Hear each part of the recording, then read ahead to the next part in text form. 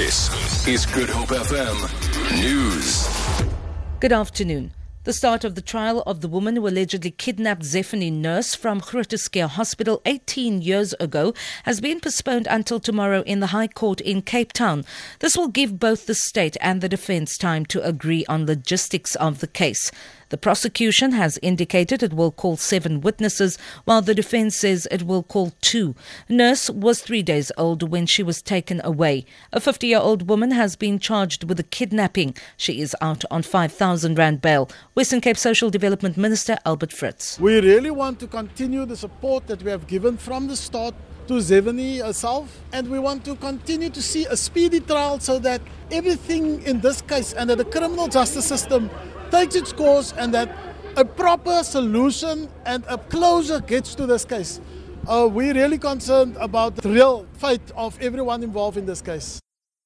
Police have had to intervene to prevent violence between white and black students at the University of Pretoria. Chaos earlier erupted after white students objected to violent protests involving EFF-aligned groups demonstrating against the use of Afrikaans as language of instruction. Academic activities have had to be postponed again as anti-Afrikaans students chased those who wanted to attend classes. 27 students appeared in court today following last Friday's clashes with police. Maluti Obuseng reports. The white students, the pro-Afrikaner students on the other side, and the majority of the black students on the other side. Security personnel and the police are having their hands full to try to separate these two groups.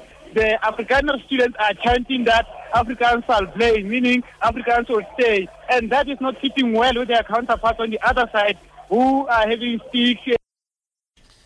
Czech fugitive and convicted criminal Radovan Krejcir has brought an application for the postponement of his sentencing proceedings that was due to start today. He was found guilty of attempted murder, kidnapping and a drug-related offence last year. Krejcir, who is representing himself in the Johannesburg High Court, says his new lawyer needs time to prepare for the sentencing hearing.